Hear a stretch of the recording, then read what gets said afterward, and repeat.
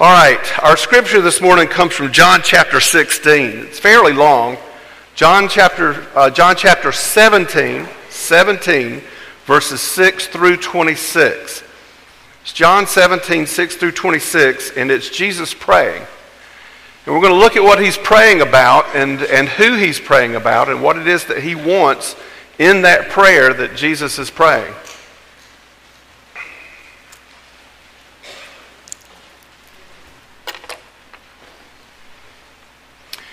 This is Jesus speaking. He says, I've manifested your name to the people whom you gave me out of the world. Yours they were, and you gave them to me, and they have kept your word. Now they know that everything that you have given me is from you. For I have given them the words that you gave me, and they have received them, and have come to know in truth that I came from you, and they have believed that you sent me. I am praying for them. I'm not praying for the world, but for those whom you have given me, for they are yours. All mine are yours, and yours are mine, and I am glorified in them. I am no longer in the world, but they're in the world, and I'm coming to you. Holy Father, keep them in your name, which you have given me, that they may be one, even as we are one. While I was with them, I kept them in your name, which you have given me. I've guarded them, and not one of them's been lost except the son of destruction, that the scripture might be fulfilled. But now I'm coming to you. And these things I speak in the world, that they may have my joy fulfilled in themselves. I have given them your word, and the world has hated them because they are not of the world, just as I'm not of the world. I do not ask that you take them out of the world, but that you keep them from the evil one. They are not of the world, just as I'm not of the world. Sanctify them in truth. Your word is truth. And you sent me into the world, so I have sent them into the world, and for their sake I consecrate myself, that they also may be sanctified in truth. I do not ask for these only, but also for those who will believe in me through their word, that they may all be one, just as you, Father, are in me and I in you, that they also may be in us, so that the world may believe that you have sent me. The glory that you have given me, I have given them, that they may be one, even as we are one, I and them, and you and me, that they may become perfectly one, so that the world may know that you have sent me and loved them, even as you have loved me. Father, I desire that they also, whom you have given me, may be with me where I am, to see my glory that you have given me, because you loved me before the foundation of the world. O righteous Father, even though the world does not know you, I know you, and these know that you have sent me. I have made them known to your name. I made known to them your name, and I will continue to make it known, that the love with which you have loved me may be in them, and I in them. In his book, 6 Hours, One Friday, Max Lucado tells this story. Max has a good way of telling the story. He says, England, 19th century Christmas. In a small town, there was a tradition of a village party where all the children would receive gifts. It is a festive occasion. The bright smiles of youngsters, a tall tree at the square, colorful packages. There's a young, mentally challenged man in town who, because of his handicap, is the victim of many cruel jokes. The trick played on him this Christmas was the cruelest of all. As the mountain of gifts became smaller and smaller, his face grows longer and longer. He's too old for a gift, but he doesn't understand that. His childlike heart is heavy as he watches everyone receive presents except himself. Then one of the boys comes to him with a gift. It is the last one that's under the tree. His eyes dance as he looks at the brightly wrapped package. His excitement soars as he tears away the beautiful ribbon.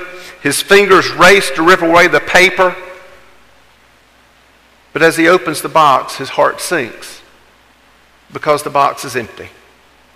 Packaging was attractive. Ribbons were colorful. The outside was pretty enough to get him to the inside, but when he got to the inside, it was empty. The box was empty. You know, when you think about your life, I imagine that each one of us could understand how that boy felt. For the times that we've had in our lives that we've had brightly colored packages that we opened up that ended up not being as advertised. We had when I was a kid, not when I was a kid, when my kids were kids, we were watching television, and they had to have a Marvin's Mystery Board. You ever seen one of those? It's a Marvin's Magic Mystery Board, I think is what it is. And you take this little device and you take this little board they've got and you draw pictures on it, and the pictures come out and they're beautiful. And then you take the little device and you smear it back and forth again, and then it's black again, and then you can draw more pictures. And the kids just had to have it. So we ordered them a Marvin's Magic Mystery Board. And we got it. And it was a piece of cardboard with this plastic over the top of it that looked like it was filled with tar. And underneath that were just swirls of color. And you had this little rubber thing that you drew, and you could not draw a beautiful picture with that to save your life. Beautiful picture, advertised, gorgeous on television. Just $9.95. We could get us one. And then we get it, and then we open it up, and it's an empty box. And how many things that we had in our lives that came to us not as advertised? I told you the story before. I've told it certainly in prayer meeting about this guy because it's that kind of story that sticks in my head. Young man thought that he joined the church, got baptized, was on fire for God. And for about 6 months, he was as regular as any one person could be. He made sure his family came to church, wife came to church. He was just a guy, you know. He wasn't a bad guy, but he wasn't a good guy. There were things in his life that could change. And so he just flipped his life around and he became the good guy. And for 6 months, he was the good guy. And then he disappeared. He was just gone. And talked around and asked about him a little bit and found out that he was very, very angry at the church. Angry at everything in the church. You know, what's up with that? And then I find out the full story. The full story is that he'd been witnessed to, and as the story is told in the presentation of the gospel, he was promised that if he would come to Jesus, Jesus would change his life then. He would become a new person then. His finances would change then. His friends would change then. Everything would become better. Right now, right this minute, it would be fixed. We know better than that. But the package was wrapped so beautifully. And then after 6 months, he discovered that it doesn't work that way. And he got angry and left. They wrapped the package with beautiful paper, but when they opened it, the things they promised weren't in the box. There have been times in our lives where we felt like him, I believe, where we've looked at what we've been promised in the faith, and we think to ourselves, this isn't the way it works. I know I've done that, and I've leaned back disappointed sometimes and said to myself, what's going on? This is what I've told was going to happen, and this is the way this has turned out. What's supposed to be in the box? How is Christianity supposed to work? Christianity is a pretty package, but when you open the box up, what is it that we're going to find inside? We're not going to find magic pills. There's not going to be magic money fly to us from somewhere. What do we find when we open the box? Well, that's why we read Jesus' prayer. If Jesus is our Lord and Savior, what he wants for us is what we should get, right? That's what ought to be in the box. So we're going to look at some things that Jesus put in that box for us. This is what Christianity will deliver. This is what's supposed to come to us. This is what Jesus himself said. This is what I want for my kids. The first thing he said that he wanted, chapter 17, he tells his father, put in our box joy. Now, I've worked with this word joy a lot because we throw it around a lot in the church. Joy. What is joy? What is joy for me? And as I thought about it, joy for me is satisfaction. It's contentment. It's confidence that everything's going to be all right. And I just feel joyful about it. I feel good on the inside about that. That's what he wants us to have, is joy. Jesus tells God that even though the world is going to be hostile towards us, towards those who love him, still give them joy. And you've got to wonder how that works a little bit. If you've listened to the news lately, maybe I'm the only one that thinks that, but there appears to be in our world right now a hostility to religion. More specifically, a hostility towards Christianity. I talked to one of our staff members this week about something that, as a staff, I think we've got to sit down and start talking about, because it's going to slap us in the face pretty quick. The fact that now we're supposed to marry anybody. Homosexuals come in, a couple want to get married. They hadn't said the church has to do it, but the courts are saying that states can't stop it, that everybody has their right. And then we hear about different things that people do. I listened to a guy speak the other day about the law. He's the head of one of the Christian legal groups, about the lawsuits that are being filed. And he said quicker and quicker and quicker, because you get to some place and a teacher tells a child somewhere, you can't read your Bible here. Well, that's not the way that's supposed to play out, but that's the way people start believing. And now we've got more and more. There is a hostility to people who are Bible-believing Christians in this world. You may not think it now, but hang on to your seats. That's the way things are headed. Something's got to change. Jesus is saying in the midst of that, and he's telling us here, they're going to hate you. They hated me. But he's saying in the midst of that, Father, I want these people to have joy. Jesus says, now I'm coming to you, and these things I speak in the world, that they may have my joy fulfilled in themselves. My joy fulfilled, he says. Another translation says, the full measure of my joy. I want them to have every bit of the joy that I had. That's what Jesus is saying. Haven't you said that about your kids? I want my kids to have every good thing that I've had, plus a little extra. I want them to have it better than I did, and I think I've got it pretty good. I want them to have it a little bit better. Jesus is saying to his Father here, I want my kids, I want my people, the people who are called by my name, to have every bit of the joy that I've got. I want them to be that content, that satisfied, that confident. Now, can you imagine?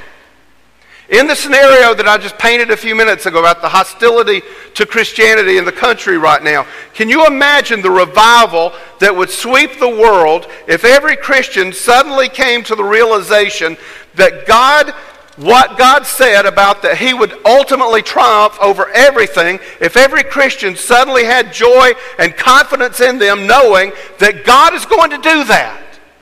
That people can say and do whatever they want to say and do, and we might go through a dark period of time, but when it all turns out at the end, God wins and there's nothing anybody can do to stop it. What a difference it would make in our lives, in our personal lives, if we realized that those individual defeats that we have every day, once a week, once a month, the times that we get slapped in the face so hard, that those individual defeats, they're only temporary. You cannot be beat. You can't. I need an amen. Thank you for that. Whew. I'm telling you, we can't be. We are aligned with the King of the universe who is empowering us. Yes, we're going to get slapped down. Yes, things are going to happen to us. But in the end, we can't be beat. God redeems the worst situation that occurs in our lives. And you're going to say to me, Randy, you don't understand some of the horrors that have happened in my life. And you're right, I don't understand everything that's happened in everybody's life, but I understand that God says he will redeem them all. He wants you to have joy, the fullness of his joy, confidence, satisfaction in life. That's what he's looking for you. Jesus prayed to his Father, give them joy. Jesus prayed to his Father, make them holy. He says, sanctify them in the truth. Your word is truth. Sanctify means to make holy, which means that you're set apart from things that aren't holy. It means that we're dedicated to God. Jesus says here, dedicate them to yourself by the truth. Have to understand the word truth here means those things that are true no matter what, in every circumstance. Dedicate us to yourself by those things that are true no matter what, and those things that are true are your words, God. They're your words. Those things that we can take to the bank. Things that will never change on us. Things that never leave us stranded. Things that can't be overridden by a Supreme Court ruling. Things that are the words of God. We are made holy by God as His Word comes into us and makes us holy. When we realize that all of the variables that we have in our lives, all of the things that affect the outcome of every decision that we make, we actually have something that's a constant. It never changes. It's something that you can rely on in every decision you make so that you can make better decisions, so you can make right decisions, so you can make godly decisions. God's Word is not variable. It is the truth. When we hear the Word, His truth begins to work in us. As we apply the Word, the Spirit starts interpreting and applying that Word to us, and slowly but surely, we become more Christ-like. We become more godly. Listen, that's just a psychological principle. There's a theological principle in that the Holy Spirit works in us. But ladies and gentlemen, you don't pay millions of dollars for a 30-second commercial for a Super Bowl ad if what people put into their eyes and their minds don't change their behavior. That's the way we operate. What we see, what we think, what we put into us changes who we are. When we put God's Word into us, not only does that do something to us, but we have the added bonus of the Holy Spirit of God working in our hearts, applying that to us, teaching us how it operates, teaching us who we're supposed to be, teaching us how to act. You want to know how to get along with people? It's there. Tells us how to do that. And the thing about this is that He has been planning this since the beginning of time for you. For you. Not for us, for you. When you go to Romans 8, 29 and 30, this is one of those verses that people go, because it talks about predestination. But I want you to understand what He's predestining us to do. He says, for those whom He foreknew, He also predestined, listen, predestined to be conformed to the image of His Son. Jesus is saying in this text, I want them to be like me, Father. And He's saying here, predestined to be conformed to the image of His Son, in order that He, Jesus, might be the firstborn among many brethren. And those whom He predestined, He also called. And those whom He called, He justified. And those whom He justified, He also glorified. God is working in us to make us more and more like Jesus every day. One of the things that we've got to work on, one of the things I want to work on, maybe you think, Randy, that's not necessary. I think it's something we need to work on, is for men in the church to understand. We have couched so much in the church in feminine language. We're going to admire Jesus. We sing these songs of praise to Jesus that we would sing to a girl. And guys aren't necessarily comfortable with that. I want guys to understand that Jesus was not a weenie. He was not some passive little guy that wandered through life with his hands folded saying, God bless everybody. He was a guy that could get mad enough that he walked into the temple. He threw tables all over the place. He was smart enough to know how to take cords, wrap them together, and turn them in whips. And he was obviously a big enough, strong enough man that when people were walking toward him and he had it in his hands, they got scared. Does that sound like a weenie to you? Don't sound like it to me either. And that's one of the things I want us to understand, men. He is conforming us to His image. He is conforming us to a position of strength, understanding, honor, holiness.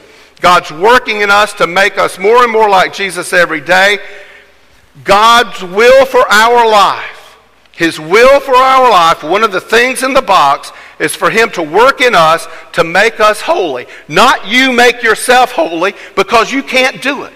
He's working in us He's working in us to make us holy. He predestined us for that. In other words, He planned before everything got started. He planned that's what He was going to do with His people. He's made up His mind before the foundation of the world. And Jesus is praying to His Father saying, that's what I want you to do. That's what I want my children to grow up as. That's how I want to see my children. Satisfied. I want to see them satisfied. I want to see them holy. And I want to see them have a job to do. Jesus prays, and as you sent me into the world, I have sent them into the world. Jesus is sending us into the world to bear fruit for the kingdom. But notice He doesn't say how we're supposed to do it. He only says that we're supposed to do it, that He's sending us. Bearing fruit shouldn't be an obsession for us. It should just be who we are. God's making us holy. That holiness is evident in whether we're counting money at the bank or ringing up groceries at Ingles. Doesn't matter. The holiness comes out of us everywhere we are. It's not something you flip on and flip off. It is who you are. As we are made holy, Jesus is lifted up. And as Jesus is lifted up, what does the Scripture say happens when Jesus is lifted up? When I'm lifted up, I will draw all men to me. If Jesus is being lifted up in your life, people are going to come to you because they want what you've got. You may not understand what's going on. They may not understand what's going on, but that's what's happening. You bear fruit almost by accident because that's who you are. He is changing you, and people want what you have. Tell me somebody that doesn't want satisfaction. Tell me somebody that doesn't want joy. Tell me somebody who doesn't want to have a successful life. We can get those people help because there's not many of them. Another thing in our Christian box is something we talk all the time about is heaven. Father, I desire that they also, whom you have given me, may be with me where I am, to see my glory that you have given me because you loved me before the foundation of the world. I believe this with all of my heart. I believe that when we get to heaven, streets of gold, walls of precious stone, all of the sights of people. You know, I've said before and I've joked with other people about when I get there, I want to meet Moses. I want to meet Elijah. I want to meet John the Baptist. I want to meet John. I want to meet Paul, Peter. I want to see all the disciples. I want to meet all the saints that have gone before me. I want to meet all these people. But I believe that when we get there, that all of that will pale in comparison to when we get to meet Jesus face to face.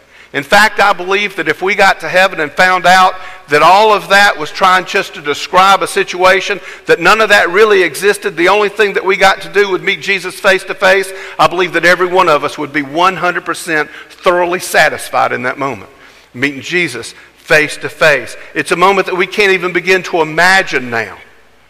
To meet the Son of God face to face, to be able to praise Him and adore Him without speaking, to know who He is without saying anything. All of this, the physical person that I am, limited in mind. I was talking with someone the other day, and we were talking about eternity. And where did things come from? And how did this start? And I told him I don't even go down that road. Because once I do, my mind just starts spinning around in little circles. If we get to the end of it, what's on the other side? There's got to be something. There's two sides to everything, right? And then we get to the end of that one, and there's two sides. Where? How? I don't understand. When I meet Him face to face, I will understand how that works. It'll be the most excellent beginning to our eternal lives. That's what Jesus wants. Jesus prayed that His Father would have us in heaven with Him. And then there's one last thing in the box that has been jumping out at me a lot lately, and I think it's something that is very important. Jesus wants for us to be unified. He wants us to be the church.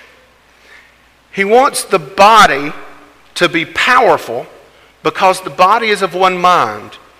Jesus says, the glory that you have given me, I have given to them, that they may be one even as we are one, I and them, you and me, that they may become perfectly one, so that the world may know that you have sent me and loved them even as you have loved me. Perfectly one, He said. Perfectly one. The reason unity is power for us is unity is evidence to the world that we're different from everybody else. You know, I was thinking about this when I was going over the sermon a few minutes ago, and all of the churches that have split because people fought. This group had this, and this group had this group had this, and this group had this. And I got to thinking, you know, obviously, and I wasn't there, so maybe I'm wrong, but obviously, when you read the Scripture, it talks about a way of handling disputes and how we're supposed to do things like that. And I can look in my own life where I've not done things that way and the way it turned out at the end. And he's telling us here he wants us to be perfectly one. I've given you a way to do this. And if you do this, the world is going to go, wow, look at those people. Because we're following Jesus. We are like Jesus. People see Jesus. If you stop and think about it, it all boils down to the definition of the church. Church, the ecclesia, the called out ones, is nothing else than the fellowship in faith and love of those who believe in Jesus Christ. Fellowship. Fellowship. Where there is no fellowship, there is no church. Now, we can build a big barn. We can put lots of seats in it. We can bring lots of people in. We can sing and raise our hands and shout hallelujah and do all kinds of churchy things there. But if there is no fellowship, you don't have a church. You've just got a bunch of people coming together to sing. If there is no fellowship, there is no church. It's the unity of the body that proves to the world that Jesus' love truly makes a difference in people's lives. The fellowship of us wanting to be with each other, wanting to understand each other, to lift each other up, to be friends, all unified in the fact that Jesus Christ is at the core of our being. If he can make a difference in our lives, he can make a difference in everybody's lives. So what's our response? He's prayed this for us. We've ripped off the packaging, we've looked in the box, and we see the box is full of things that Jesus wants for us. What is our response? I believe our response is to pray simply to him, Holy Father, please answer the prayer of Christ in this place. Bring about these things in our lives through the power of the name of our Redeemer, Jesus, who is the Christ, our Lord and Savior. That's it. Father, Jesus prayed this to you. We ask you to answer Jesus' prayer. Will you pray that prayer with me this morning? Let's pray together. Father, Holy Father, please answer the prayer of Christ in this place, in this house, First Baptist Church of Gray. Father, each one of the members here, we pray that each one of us receive those things that Jesus prayed for and mentioned us, saying that not just for those that were there then, but for all who believed. That prayer, Father, would be answered right here in this place. Bring about these things in our lives through the power of the name of our Redeemer, Jesus Christ, who is our Lord and Savior. Amen. This morning I want to ask you, if you have accepted Christ as your Savior, but you've never made a public commitment of that faith, I would ask you, when we sing our hymn of invitation, if you'd like to come forward, to please do. If you want to join the church, come and do that. If you want to pray, do that. I would ask you this morning to think about what we've talked about this morning, and think about two words. We talked about this yesterday morning at Brotherhood. What if? What if we did these things? What if we prayed this prayer in sincerity? And what if God delivered them in this place? What would it look like? How would we react? How would we feel towards one another? When we go to work tomorrow morning, how would we face our boss, our employer, our co-workers? How would we be? What if this happened? Because I believe, people, I believe that this is not a what if.